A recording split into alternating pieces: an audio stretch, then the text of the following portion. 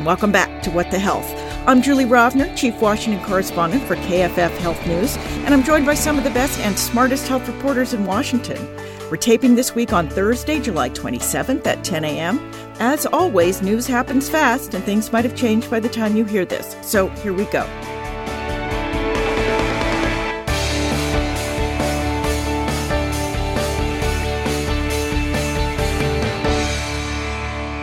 We are joined today via video conference by Joanne Kennan of the Johns Hopkins Bloomberg School of Public Health and Politico. Hi, everybody. Sarah Carlin-Smith of the Pink Sheet. Hi, Julie. And Anna Edney of Bloomberg News. Hello. Later in this episode, we'll have my interview with my KFF colleague, Celine Gounder, about the new season of her podcast, Epidemic, which tracks one of the last great public health success stories, the eradication of smallpox. But first, this week's news. I want to start this week with mental health, which we haven't talked about in a while, specifically mental health parity, which is both a law and a concept, that mental ailments should be covered and reimbursed by health insurance the same way as a broken bone or case of pneumonia or any other, air quotes, physical ailment. Policymakers, Republican and Democrat, and the mental health community have been fighting pretty much nonstop since the mid-1990s to require parity. And despite at least 5 separate acts of Congress over that time, I looked it up this week, we are still not there yet. To this day, patients with psychiatric illnesses find their care denied reimbursement, made difficult to access, or otherwise treated as lesser. This week, the Biden administration is taking another whack at the issue, putting out proposed rules it hopes will start to close the remaining parity gap, among other things by requiring health plans to analyze their networks and prior authorization rules and other potential barriers to care to ensure that members actually can get the care they need. What I didn't see in the rules, though, was any new threat to sanction plans that don't comply, because plans have been not complying for a couple of decades now. How much might these new rules help in the absence of a couple of multi-million-dollar fines? Well, I had that same question when I was considering this, because I didn't see great, they're going to do their self-policing and then what? But I do think that there's the possibility, and this has been used in healthcare before, of public shaming if the administration gets to look over this data and in some way compile it and say, here's the good guys, here's the bad guys. Maybe that gets us somewhere. It strikes me this has been going on for so very long. I mean, at first, it was the employer community, actually, that did most of the negotiating, not the insurers. Now that it's required, it's the insurers who are in charge of it. But it has been just this incredible mountain to scale, and nobody has been able to do it yet. And it's always been bipartisan. That's right. And it really goes back to mostly, the late Senator Wellstone and Domenici, both of whom had close relatives with serious mental illness. Domenici was fairly conservative and traditional conservative, and Wellstone was extremely liberal. And they just said, the parity move began, the original parity legislation, at least the first one I'm aware of. And it was I think it was before I came to Washington. I think it was in the 80s, certainly by the 90s. Well, it was 1996 when the first one actually passed, yeah. They started talking about it before that because it took them 7 or 8 years. So this is not a new idea, and it's not a partisan idea, and it's still not done. It's still not there. I think there's some societal shift too, possibly. We're seeing it, and maybe we're getting closer. I've seen a lot of billboards lately. I've done some work travel. When I'm on the road, I feel like I'm always seeing these billboards that are saying mental health care is health care. And trying to hammer that through has really taken a long time. So while we're on the subject of mental health, one of the good things I think the government has done in the last year is start the 988 Suicide and Crisis Lifeline, which turned 1 this month. Early data from shifting the hotline from a 10-digit number to a 3-digit one that's a lot easier to remember does suggest that more people are becoming aware of immediate help and more people are getting it. At the same time, it's been able to keep up with the demand, even improving call answering times. I know that was a big concern, but there is still a long way to go. And this is hardly a panacea for what we know is an ongoing mental health crisis, right? This is a good first step to get people in crisis help without some of the risks that we've seen. If you go towards the 911 route, sometimes police are not well trained to handle these calls and they end in worse outcomes than necessary. But then you have to have that second part, which is what we were talking about before, which is the access to the longer term mental health support to actually receive the treatment you need. There's also some issues with this hotline going forward in terms of long-term funding and, other tweaks they need to work out to make sure, again, that people who are not expecting to interact with law enforcement actually don't end up indirectly getting there and things like that as well. Do any of you know whether there's discussion of sort of making, like, people who don't remember it's 988 and they call 911 instead of dispatching cops? Are the dispatchers being trained to just transfer it over to 988? That I don't know. I'm not aware of that, but it just sort of seems common sense. So one thing I know they're working on is right now I think there's no geolocation. So when you call 988, you don't necessarily get automatically referred to resources that are in your community because they don't necessarily know where you're calling from. And I know that's an effort. But yeah, I'm sure there either is or is going to be some effort to interact between 988 and 911. It's common sense to us. That doesn't mean it's actually happening. I mean, this is well, healthcare. As we point out, this is mental health care too. So it's it's a step. But I think that, sort of the power of that initial connection is something that's easy for people to underestimate. I mean, my son in college was doing a helpline during 2021. He was trained, and he was also trained, like, if you think this is beyond what a college-age volunteer, if you're uncertain, you just switch it immediately to a mental health professional. But sometimes it's just people feel really bad, and just having a voice gets them through a crisis moment. And as we all know, there are a lot of people having a lot of crisis moments. I doubt any of us don't know of a suicide in the last year, in maybe not in our immediate circle, but a friend of a friend of mine, or I know several. We are really at a moment of extreme crisis. And if a phone call can help some percentage of those people, then, it needs to be publicized even more and improved so it can be more than a friendly voice, plus a connection to what ending this repetition of crisis. I feel like the people who worked hard to get this implemented are pretty happy a year later at how, obviously there's further to go, but they're happy with how far they've come. Well, so probably only thing worse than not getting care covered that should be is losing your health coverage altogether, which brings us to the Medicaid unwinding as states redetermine who's still eligible for Medicaid for the first time since the start of the pandemic. Our podcast colleague Tammy Luby over at CNN had a story Friday that I still haven't seen anywhere else. Apparently 12 states have put their disenrollments on pause, says Tammy, but we don't know which 12. According to the KFF disenrollment tracker, as of Wednesday, July 26, at least 3.7 million people have been disenrolled from the 37 states that are reporting publicly. Nearly 3/4 of those people for, quote, procedural reasons, meaning those people might still be eligible, but for some reason didn't complete the renewal process. The dozen states on pause are apparently ones that HHS thinks are not following the renewal requirements and presumably ones whose disenrollments are out of line. The Centers for Medicare and Medicaid Services, which is overseeing this, is not naming those states, but this points up exactly what a lot of people predicted would happen when states started looking at eligibility again, that a lot of people who were quite likely still eligible were simply going to lose their insurance altogether, right?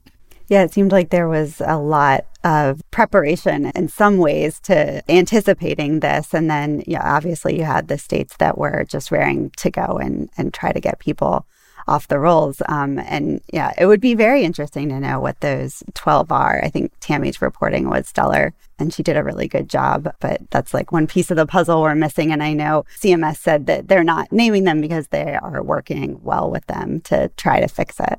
The one thing we obviously do know is that there are several states that are doing this faster than is required, in fact, faster than is recommended. And what we know is that the faster they do it, the more likely they are going to have people sort of fall between the cracks. The people who are determined to be no longer eligible for Medicaid are supposed to be guided to programs for which they are eligible, and presumably most of them, unless they have, gotten a really great job or hit the lottery, will still be eligible at least for subsidies under, the Affordable Care Act. And they're supposed to be guided to those programs, and it's not clear yet whether that's happening, although I know there are an awful lot of people who are watching this pretty closely. There were over 90 million people on Medicaid by the end of the pandemic, by the point at which states no longer had to keep people on. That's a lot more people than Medicaid is normally has. It's usually more around 70 or even 80 million. So there's excess people. And the question is what's going to happen to those people and whether they're going to have some sort of health insurance. And I guess it's going to be more than a couple of months before we know that. Yes, Joanne. I think that it's important to remember that there's no open enrollment season for Medicaid the way there is for the ACA.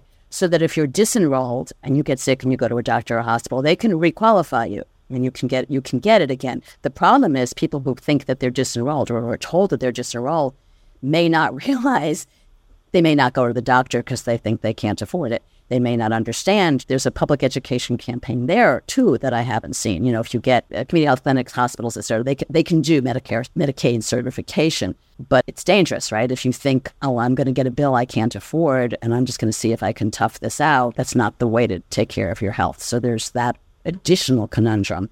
And then, I think that HHS can be flexible on special enrollment periods for those who are not Medicaid eligible and are ACA eligible, but most of them are still Medicaid eligible. If you get kicked off of Medicaid, you get an automatic special enrollment for the ACA anyway. But not forever. If the issue is it's in a language you don't speak or at an address you don't live in, or you just threw it out because you didn't understand what it was, there's institutional failures in the healthcare system. And then there's people have different addresses in 3 years, particularly poor people, they move around. There's a communication gap. I talked to a healthcare system a while ago that was going through in Indiana, that was a safety net that was going through electronic health records and contacting people. And yet that's Indiana. And they, I think it was Tammy who pointed out a few weeks ago on the podcast, Indiana's not doing great in spite of, really more of a concerted effort than other states, or at least other health systems. Not that I talked to every single health system in the country. I was really impressed with how proactive they were being. And still, people are falling, not just through the cracks. There's just tons of cracks. It's like, this whole landscape of cracks. I think everybody knew this was going to be a big undertaking. And obviously the states that are trying to do it with some care are having problems because it's a big undertaking. And the states that are doing it with a little bit less care are throwing a lot more people off of their health insurance. And we will continue to follow this. So it is the end of July. I'm still not sure how that happens. Because after June, Julie. Yes, it does. Thank you. July is often when committees in Congress rush to mark up bills that they hope to get to the floor and possibly to the president in that brief period when lawmakers return from the August recess before they go out for the year, usually around Thanksgiving. This year is obviously no exception. While Senator Bernie Sanders at the Health, Education, Labor, and Pensions Committee has delayed consideration of that primary care community health center bill that we talked about last week until September, after Republicans rebelled against what was supposed to have been a bipartisan bill. Committee action on pharmacy benefit managers and other Medicare issues did take place yesterday in the Senate Finance Committee and the House Ways and Means Committee. Sarah, you're following this, right? What's happening? And so we've now had basically all four of the committees that have some kind of jurisdiction over this who've acted. Is something going to happen on PBM regulation this year? Actually, 5 committees have acted because the House Ed and Workforce Committee has also acted on the topic. So there's a lot of committees with a stake in this.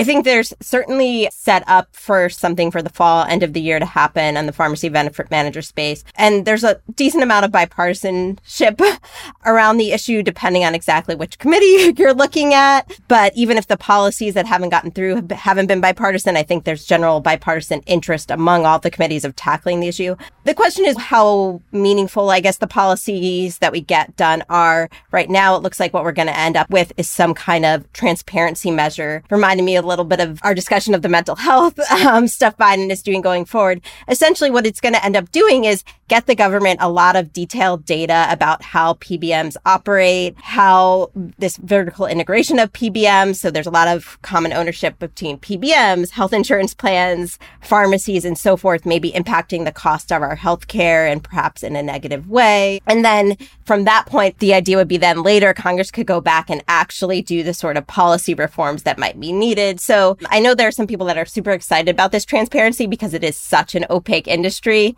But at the same point, you can't kind of go to your constituents and say, we've changed something right away, or, we're going to save you a ton of money with this kind of legislation. You can tell how worried the PBMs are by how much advertising you see. If you still watch TV that has advertising, which I do because I watch cable news, the PBMs are clearly anxious about what Congress might do. And given the fact that, as you point out, and as we've been saying for years, drug prices are a very bipartisan issue. And it is kind of surprising, like mental health, it's bipartisan and they still haven't been able to push this as far as I think both Democrats and Republicans would like for it to go. Is there anything in these bills that surprised you that goes further than you expected or less far than expected? There's been efforts to sort of de-link PBM compensation from rebates.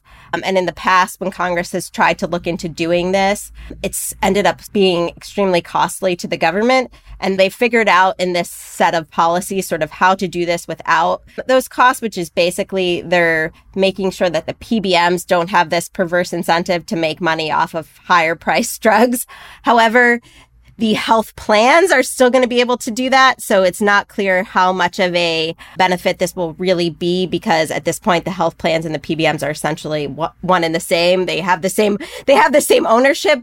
But, I do think there has been some kind of creativity and thoughtfulness on Congress's part of, okay, how do we tackle this without also actually increasing how much the government spends, because the government helps support a lot of the premiums in these health insurance programs. Yeah, so the government has quite a financial stake in how this all turns out. All right, well, we will definitely watch that space closely. Let us move on to abortion. In addition to it being markup season for bills like PBMs, it's also appropriation season on Capitol Hill, with a September 30 deadline looming for completion of the 12 annual spending bills. Otherwise, large parts of the government shut down, which we have seen before in recent years. And even though Democrats and Republicans thought they had a spending détente with the approval earlier this spring of legislation to lift the nation's debt ceiling, Republicans in the House have other ideas. They not only want to cut spending even further than the levels agreed to in the debt ceiling bill, but they want to add abortion and other social policy riders to a long list of spending bills, including not just the one for the Department of Health and Human Services, but the one for the Food and Drug Administration, which is in the agriculture appropriations for reasons I've never quite determined. The Financial Services Bill, which includes funding for abortion in the federal health insurance plan for government workers, and the spending bill for Washington, D.C., which wants to use its own taxpayer money for abortion, and Congress has been making that illegal pretty much for decades. In addition to abortion bans, conservatives want riders to ban gender-affirming care and even bar the FDA from banning menthol cigarettes. So it's not just abortion, it's literally a long list of social issues. Now, this is nothing new. A half a dozen spending bills have carried a Hyde type of abortion ban language for decades, as neither Republicans nor Democrats have had the votes to either expand or take away the existing restrictions. On the other hand, these conservatives pushing all these new riders don't seem to care if the government shuts down if these bills pass. And that's something new, right? Well, over abortion, it's something new, but they haven't cared. I mean, they've shut down the government before. So that's true. The last time was over Obamacare. Right. And which the great irony is the one thing when they shut down the government, because Obamacare was mandatory, not discretionary funding, Obamacare went ahead anyway. So, I mean, it was minor details. But I think this is probably going to be an annual battle from now on. It depends how hard they fight for how long. And with some of these very conservative, ultra-conservative lawmakers, we've seen them dig in on abortion on other issues like the defense appointees. So I think it's going to be a messy October. Yeah. I went back and pulled some of my old clips. In the early 1990s, I used to literally keep a spreadsheet, and I think that's before we had Excel, of which of the appropriations bills had abortion language and what the status was of the fights, because they were the same fights year after year after year. And as I said, they kind of reached a rapprochement at one point, or not even rapprochement. Neither side could move what was already there. So at some point, they kind of stopped trying, although we have seen liberals the last few years try to make a run at the original Hyde Amendment that bans federal funding for most abortions that's in the HHS bill. And unsuccessfully, they have not had the votes to do that. Presumably, Republicans don't have the votes now to get any of these, at least certainly not in the Senate, to get any of these new riders in. But as we point out, they could definitely keep the government closed for a while over it. I mean, in the Clinton administration, President Clinton actually had to swallow a bunch of new riders because it was that or keep the government closed. So that's kind of how they've gotten in there, is that one side has sort of pushed the other to the brink. You know, everybody seems to assume at this point that we are cruising towards a shutdown on October 1st. Does anybody think that we're not? I mean, I'm not on the Hill anymore, but I certainly expect a shutdown. I don't know how long it lasts or how you resolve it. And I'm even more certain we'll have one next year, which the same issues will be hot buttons 5 weeks before the elections. So whatever happens this year is likely to be even more intense next year, although, next year's far away and the news cycle's about 7 seconds. So, I think this could be an annual fight. And for some time to come, and some years will be more intense than others. And you can create a deal about something else. And, the House moderates there are not many moderates, but they're sort of more traditional conservatives. And there's a split in the Republican Party in the House. And we don't know who's going to fold when. And we haven't had this kind of a showdown. So we don't really know how long the House will hold out, because some of the more moderate lawmakers they're all up for re-election next year. I mean, some of them don't agree. Some of them are not as all or nothing on abortion. Well, there are, a dozen and a half Republicans who are in districts that President Biden won, who do not want to vote on any of these things and have made it fairly clear to their leadership that they do not want to vote on any of these things. But obviously the conservatives and they've been public about it. Yeah. I mean, they've said it. I mean, we're not guessing. Some of them spoke up and said, leave it to the states. And that's what the court decided, and they don't want to nationalize this even further than it's nationalized. And I think, when you have the Freedom Caucus kicking out Marjorie Taylor Greene, I mean, I have no idea what's next. Things are odd. Well, I wanted to mention one more abortion story this week that I read in the newsletter Abortion Every Day by Jessica Valenti. And shout out here, if you're interested in this issue and you don't subscribe, you are missing out. I will include the link in the show notes. The story's about Texas and the exam to become a board-certified obstetrician gynecologist. The board that conducts the exam is based in Dallas and has been for decades. And Texas is traditionally where this test has been administered. During the pandemic, the exam was given virtually because nothing was really in person. But this year, if a doctor wants to become board certified, he or she will have to travel to Texas this fall. And a lot of OBGYNs don't want to do that for fairly obvious reasons, like they are afraid of getting arrested and sent to prison because Texas's extreme anti-abortion laws. And yikes, really, this does not seem to be an insignificant legal risk here for doctors who have been performing abortions in other states. This is quite the dilemma, isn't it? Well, the other thing I thought was interesting about Brett, part of that piece is just she was pointing out that you might not just want to advertise in a state where a lot of people are anti-abortion, that all of these people who perform abortions are all going to be at the same place at the same time. So it's not just that they're going to be in Texas. Like, if anybody wants to go after them, they know exactly where they are. So it could create, if nothing else, just like an opportunity for big demonstrations or interactions that might disrupt kind of the normal flow of the exam taking. Or violence. Most people who are anti-abortion are obviously not violent, but we have seen political violence in this country before. And you just need one person, which, we seem to have plenty of people who are willing to shoot at other people. That was an excellent piece. I mean, I had not come across that before until you send it around. And there's a solution. Like if you did it virtually before, and I wasn't clear, or maybe I just didn't pay attention, was this certification or also recertification? No, this is just certification. Okay. But recertification is separate. All right. So these are young doctors who want to become board certified for the first time. But the recertification issues will be similar. And this is a yearly. I mean, I don't see why they just don't do it. Give people the option of doing it virtual. Well, we'll see if they back down. But I had the same thought that Sarah did. It's like, great, let's advertise that everybody's going to be in one place at one time, taking this exam. We'll see how that one plays out. Well, finally this week, building on last week's discussion on health and climate change and on drug shortages, a tornado in Rocky Mount, North Carolina, seriously damaged a giant Pfizer drug storage facility, potentially worsening several different drug shortages. Sarah, I remember when the hurricane in Puerto Rico seemed to light a fire under the FDA and the drug industry about the dangers of manufacturing being too centralized in one place. Now we have to worry about storage too. Are we going to end up like burying everything underground in Fort Knox? I think there's been a focus even since before Maria, but that's really brought up that there's a lack of redundancy in U.S. medical supply chains and really global supply chains. It's not so much that they need to be buried, that we need bunkers. It's just that Pfizer had to revise the numbers, but I think the correct number was that facility produces about 8% of the sterile kind of injectables used in the U.S. health system, 25% of all Pfizer's. It's more like each company or the different plants that produce these drugs, it needs to be done in more places so that if you have these severe weather events in one part of the country, there's another facility that's also producing these drugs or has storage. So I don't know that these solutions need to be as extreme as you brought up, but I think the problem has been that when solutions to drug shortages have come up in Congress, they tend to focus on FDA authorities or things that kind of nibble around the edges of this issue. And no one's ever really been able to address some of the underlying economic tensions here and the incentives that these companies have to invest in redundancy, invest in better manufacturing quality, and so forth.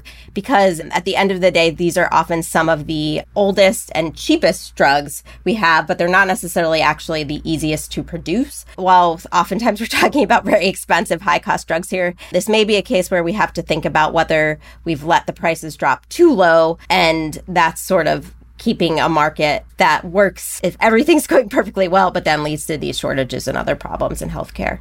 Yeah, the whole just-in-time supply chain. Well, before we leave this, Anna, since you're our expert on this, particularly international manufacturing, I mean, has sort of what's been happening domestically lit a fire under anybody who's also worried about some of these, overseas plants not living up to their safety requirements? Well, I think there are these scary things happen, like a tornado or a hurricane, and everybody's kind of suddenly paying attention. But I think that the decision makers in like the White House or on Capitol Hill have been paying attention a little bit longer. We've seen these for a long time, not getting anything done, but, as Sarah mentioned, but recently, it's sort of, I think the initial spark there was these cancer drug shortages that, people not being able to get their chemo. And that was from an overseas factory. That was from a factory in India that had a lot of issues, including shredding all of their quality testing documents and throwing them in a truck, trying to get it out of there before the FDA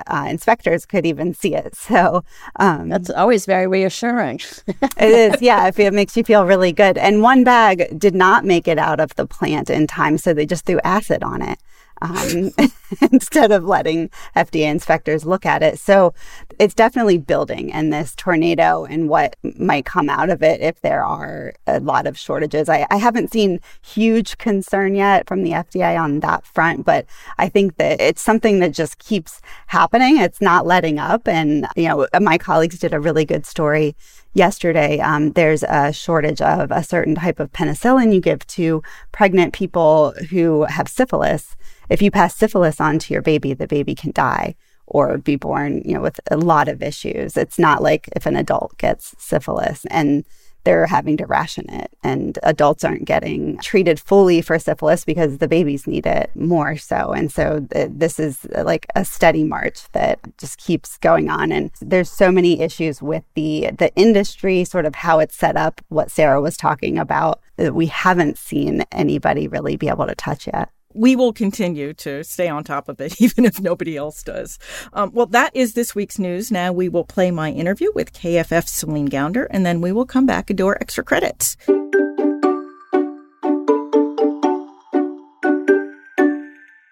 I am pleased to welcome back to the podcast Dr. Celine Gounder, KFF Senior Fellow and Editor-at-Large for Public Health, as well as an infectious disease specialist and epidemiologist in New York and elsewhere.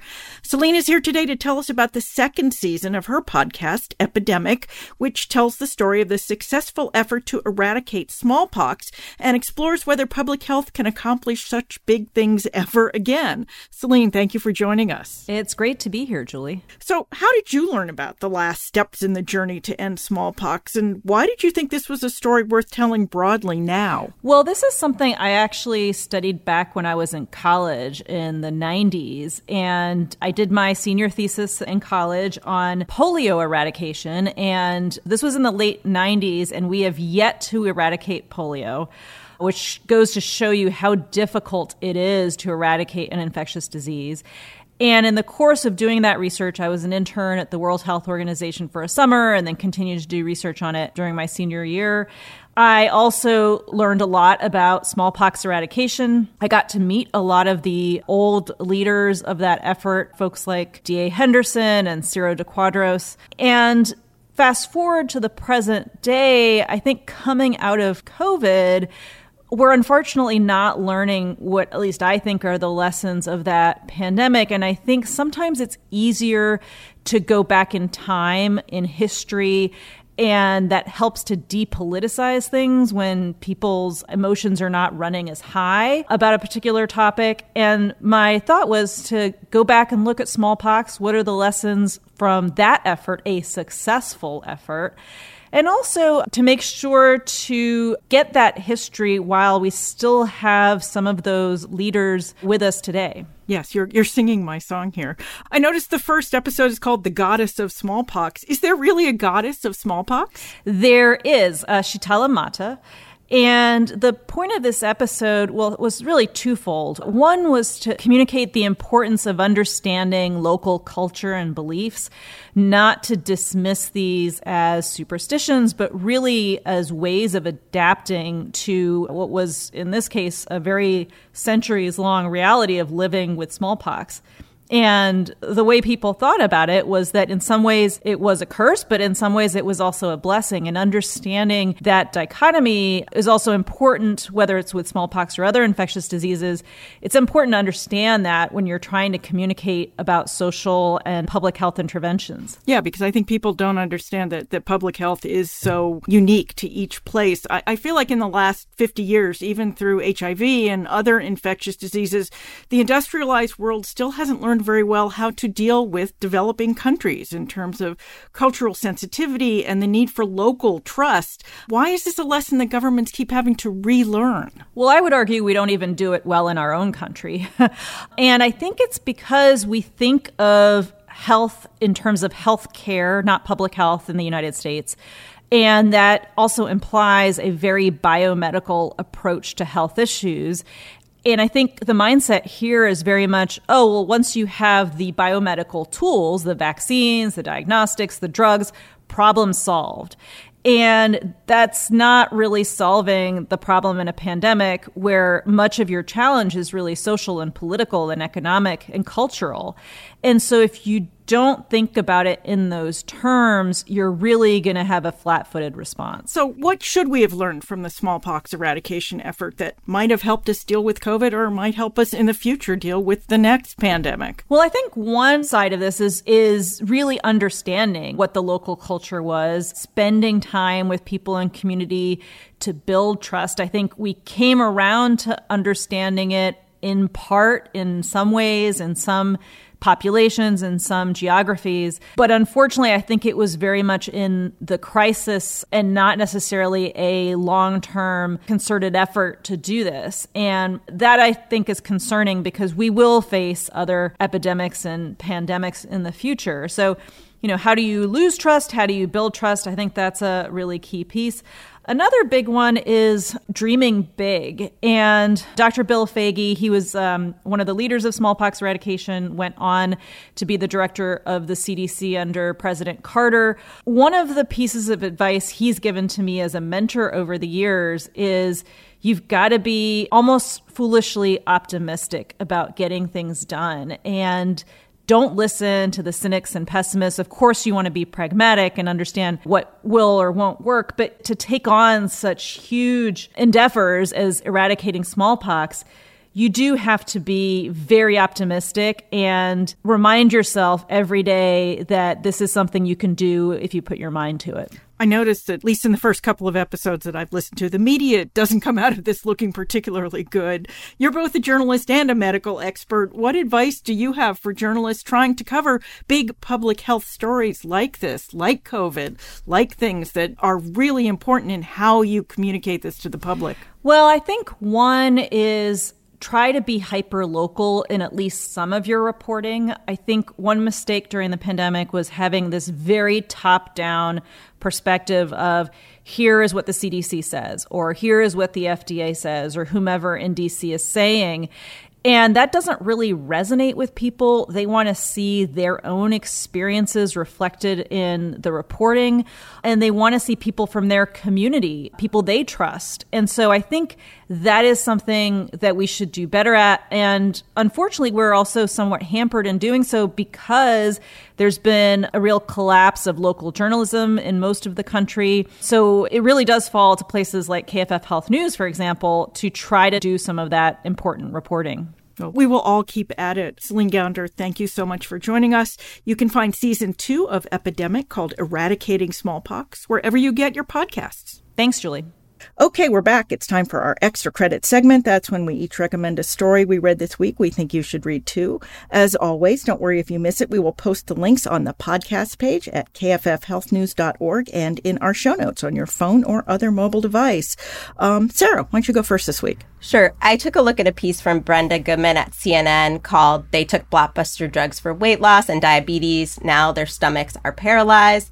And it's a really good deep dive into, people probably have heard of Ozempic, Wegovy, these what are called GLP-1 drugs that have been used for diabetes. And we've realized in higher doses, even for people without diabetes, they often are very helpful at losing weight. That's partially because they slow the passage of food through your stomach. And there are questions about whether for some people that is leading to stomach paralysis or other extreme side effects. And I think it's a really interesting deep dive into the complicated world of figuring out, is this caused by the drug? Is it caused by other conditions that people have? And then how should you counsel people about whether they should receive the drugs and the benefits outweighing the risks? So I think it's just a good thing for people to read when you sort of hear all this hype about a product and how great they must be, that it's always a little bit more complicated than that. And it also brought up another aspect of it, which is how these drugs may impact people who are going to get surgery and anesthesia,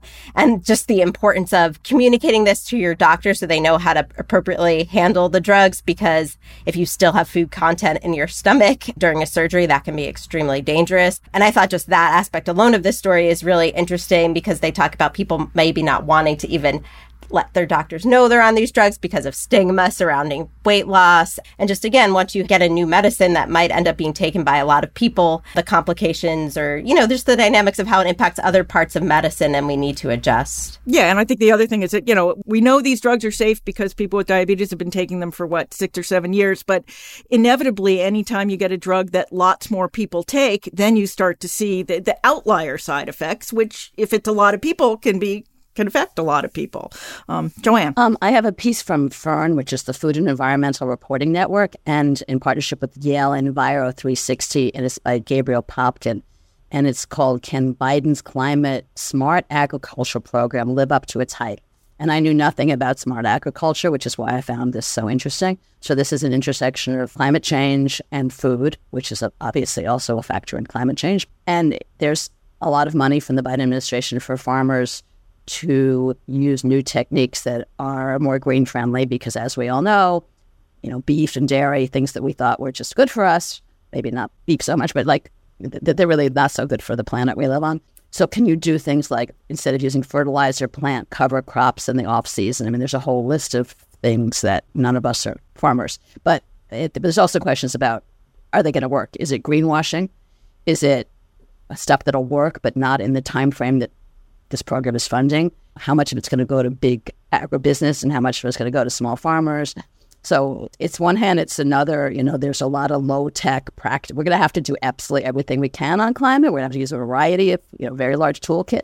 So it was interesting to me, reading about these things that you can do that make agriculture, still grow our food without hurting the planet, but also a lot of questions about, is this really a solution or not? But, I didn't know anything about it, so it was a very interesting read. And boy, you think the drug companies are influential on Capitol Hill. Try going with big agriculture. Anna. I'm going to toot my own horn for a second here and do one Please. of my mini investigations mini MINI investigation that I did. Mineral sunscreens have potential hidden dangers too. So there's been a lot of talk, use mineral sunscreen to save the environment or, for your own health potentially. But they're white, they're very thick, and just people don't want to look quite that ghostly. So what's been happening lately is they've been getting better, but what I found out is a lot of that is due to a chemical that is what people are trying to move away from, is chemical sunscreens. But the sunscreen makers are using this chemical called butyl-octyl salicylate. And you can read the article for kind of the issues with it. I guess the main one I would point out is, I talked to the environmental working group because they do these verifications of sunscreens based on, their look at how good are they for your health. And a couple of their mineral ones had this ingredient in it. So when I asked them about it, they said, oh, whoops, we do actually need to revisit this because it is a chemical that is not recommended for children under 4 to be using on their bodies. So there's other issues with it too. Just the question of whether you're really being reef safe if it's in there and other things as well. It is hard to be safe and be good to the planet. My story this week is by Amy Littlefield of The Nation magazine, and it's called The Anti-Abortion Movement Gets a Dose of Post-Roe Reality. It's about her visit to the annual conference of the National Right to Life Committee, which for decades was the nation's leading anti-abortion organization, although it's been eclipsed by some others more recently. The story includes a couple of eye-opening observations, including that the anti-abortion movement is surprised that all those bans didn't actually reduce the number of abortions by very much. As we know, women who are looking for abortions normally will find a way to get them either in state or out of state or underground or whatever. And we also learn in this story that some in the movement are willing to allow rape and incest exceptions in abortion bills, which they have traditionally opposed, because they want to use those as sweeteners for bills that would make it easier to enforce bans, stronger bans. Things like the idea in Texas of allowing individual citizens to use civil lawsuits and forbidding local prosecutors from declining to prosecute abortion cases. We're seeing that in some sort of blue cities and red states. It's a really interesting read, and I really recommend it. Okay, that is our show for this week. As always, if you enjoy the podcast, you can subscribe wherever you get your podcasts. We'd appreciate it if you left us a review. That helps other people find us too. Special thanks, as always, to our producer, Francis Ying. Also, as always, you can email us your comments or questions. We're at whatthehealth, all one word, at kff.org, or you can tweet me. I'm at jrovner, and I'm on Blue Sky and Threads. Joanne Kennan 1 at Threads. Sarah. I'm at Sarah Carlin or at Sarah Carlin Smith, depending on which of these many social media platforms you're looking at now. Anna. At Anna Edney on Twitter and Anna_Edney reports on Threads. You can always find us here next week, where we will always be in your podcast feed. Until then, be healthy.